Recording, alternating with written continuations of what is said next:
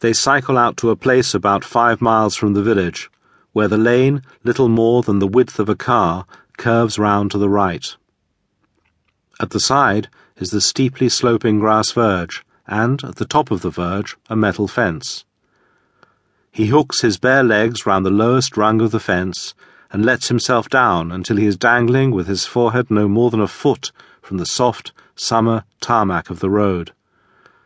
The others sit along the top rail of the fence, waiting. Straining up, he can see the soles of their sandals. When the first car hurtles past him, the rush of air is like an adult's slap. 2. They stand around the pool, in their winter clothes, scarves tucked into their woolens, their feet in Wellingtons. The first child walks out onto the ice, and then the second. The pool, or pit as it's known, is in a hollow, bare trees all round it. No one can see them. No one can hear them call. He joins the other two. Together, they edge their way towards the centre of the pit. Beneath their feet, the ice is cloudy, irregular, less white than he's expected, stripped branches trapped within it. He sees what looks like a harp, a doll, an uncle's face, a deepness. With a rustle like fire, the crack comes running across the ice to greet them. 3. He is cycling home from school along the narrow lane when a car overtakes too close.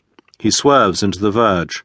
Some long, dried grasses catch in the wheel and tangle among the spokes.